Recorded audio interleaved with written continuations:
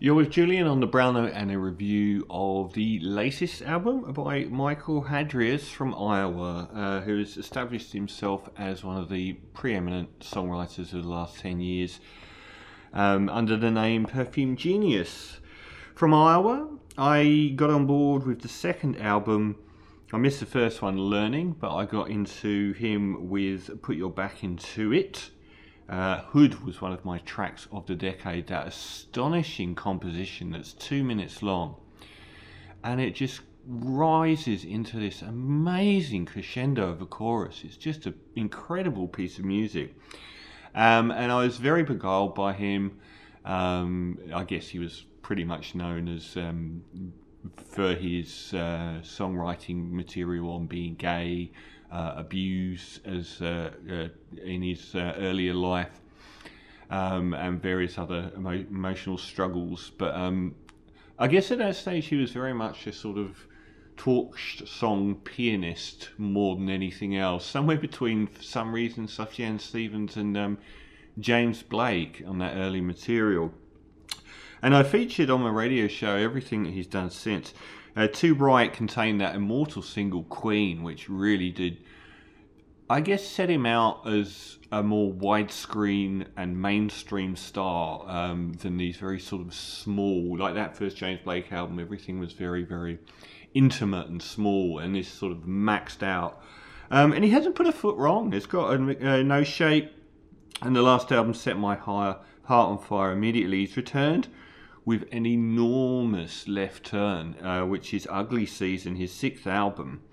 And this time around, he's, instead of being very front and centre with his beautiful voice, is framed wonderfully on all of his albums, usually quite high-pitched falsetto, but a beautiful singing voice, and very direct and in the middle of the mix, and with very direct lyrics about usually love and things like that. But this time around he's done this really abstract art house record with very little melodies where they usually are, and his voice used in different ways, warped often, and definitely not front and centre for most of it. And that's because it was a musical company for Kate Wallach's contemporary dance piece The Sun Still Burns Here.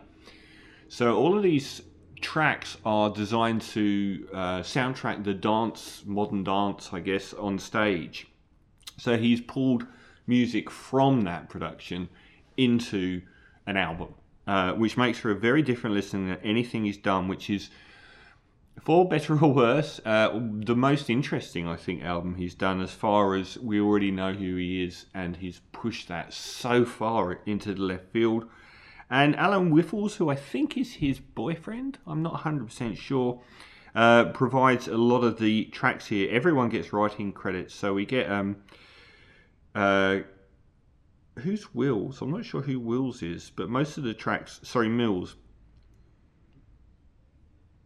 I'm not quite sure who Mills is in the, because they get a songwriting credit on nearly every song, as does Hadreas, and Whiffles turns up on a few.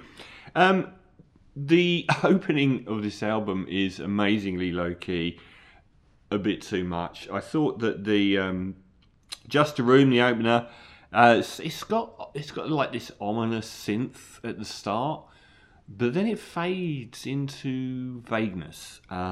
It's an odd choice to open an album on. I guess in a way the opening of this album is analogous to a classical piece of music, because it is very slight and still and takes a long time to build. Are you going to get the rain? Thanks for that timing. And again on the second track, Hiram, which is a much longer piece, 7.5 minutes, there's musically more happening here, but it's still very sparse, and it also, and I guess this is the rub of the beast of what he's doing here. Shut up, rain. We're underwater in Sydney again. Our fourth once-in-a-century flooding event so far this year. I guess part of what he's had to do here is stitch stuff together. I hope this is coming out. So this is the one track where I really felt the stitches Like, it moves through different sections, and it feels like he's cut a few minutes out of one, cut a few minutes out of another, and crashed them together like a car. I thought the second section had a bit of a vague Lingua Ignota vibe to it, which it doesn't really earn by being that compelling, and it gets slightly more interesting with the electronic pulse at the end. But again, we're on to track 3 and Teeth, and 20 minutes into an album, and it's just vague fragments. It's a little bit underwhelming. Not very much happens, and there's not much to hang your hat on.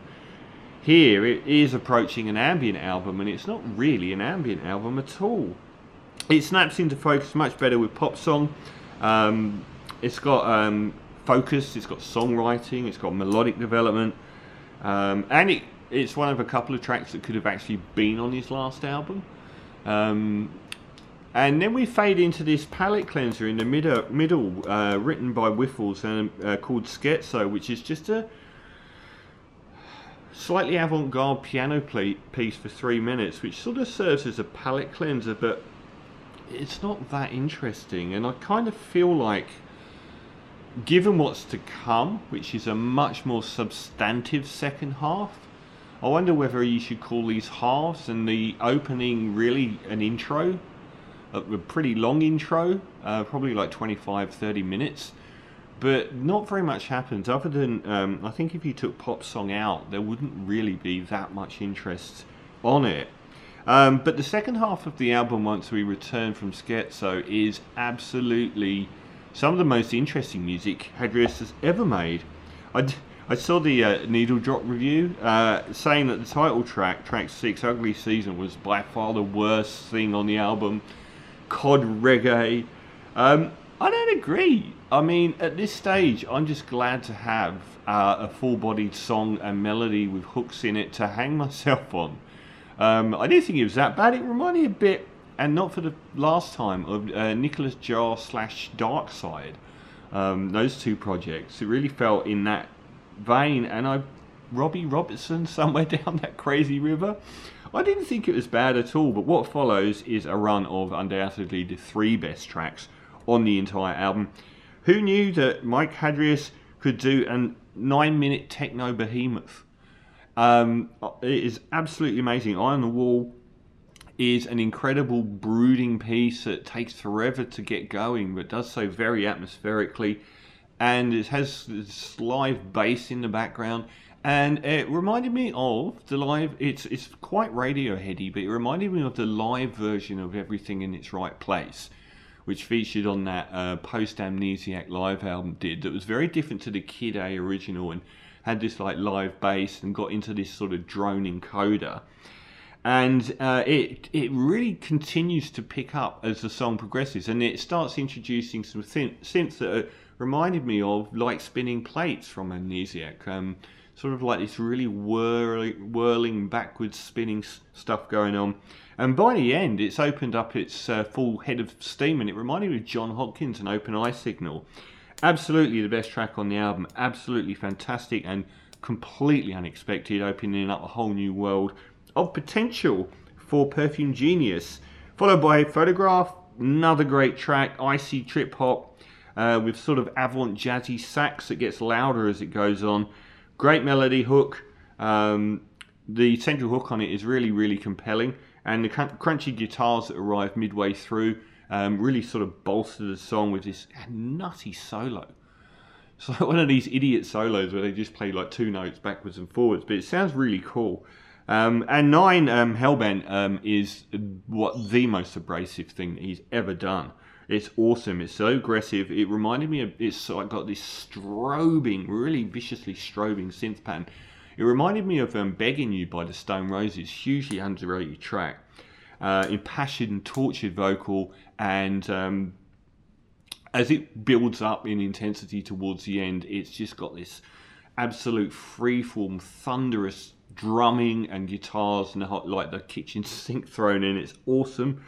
And then it ends on C Note. That's like the 3 best tracks in a row on the album. Absolutely fantastic. And I don't have a problem with Ugly Season before it, and I don't have a problem with C Note afterwards. So it's really 5 good to great tracks in a row. Seaon is another. It reminded me of that mid-section piano palette cleanser, but I kind of wish this was the mid-section palette cleanser, as it's a lot more interesting than the other one.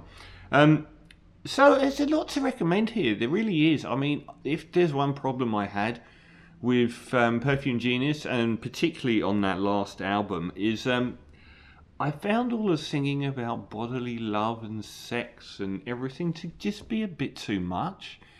Lyrically, it kind of this sort of yearning and physicality of the. I'm not a romantic guy. It just got on my nerves a little bit. It was a great album, but for him to have abandoned that completely was really exciting for me, rather than more of the same, and to go down these really interesting rabbit holes and sonic developments that haven't appeared on any Perfume Genius music so far. Really, really good stuff. Bit of a problem though is that the opening sort of 5 tracks aren't that interesting. There's just not, I mean, other than Pop Song, there's just nothing there that's really compelling or that would pull you back. And ostensibly that's half the album. And then the second half of the album is absolutely magnificent with some of the most interesting music it's ever done. I understand the problem here. It's if you've got something like you're probably a much longer dance production, you've got to then sequence that into an album. And I do wonder whether the sequencing here let it down, because we get the most boring and abstract stuff at the start, all in a row, and then the most interesting stuff in the second half. I wonder if that could have been spread around a bit. I don't know. It's difficult to actually sequence stuff like that into an album, but hopefully he pursues this. I really hope that he goes down a lot of the rabbit holes that he's sort of dug here. It's so interesting. So overall, a guarded success. I do think the first half is a little bit too insignificant, but there's some absolutely barnstorming, fascinating stuff on the second half. So I'm going to give Perfume Genius, who's got a pretty impeccable discography, even if this might be at the lower end of it. Ugly Season, I'm going to give 7.5 out of 10.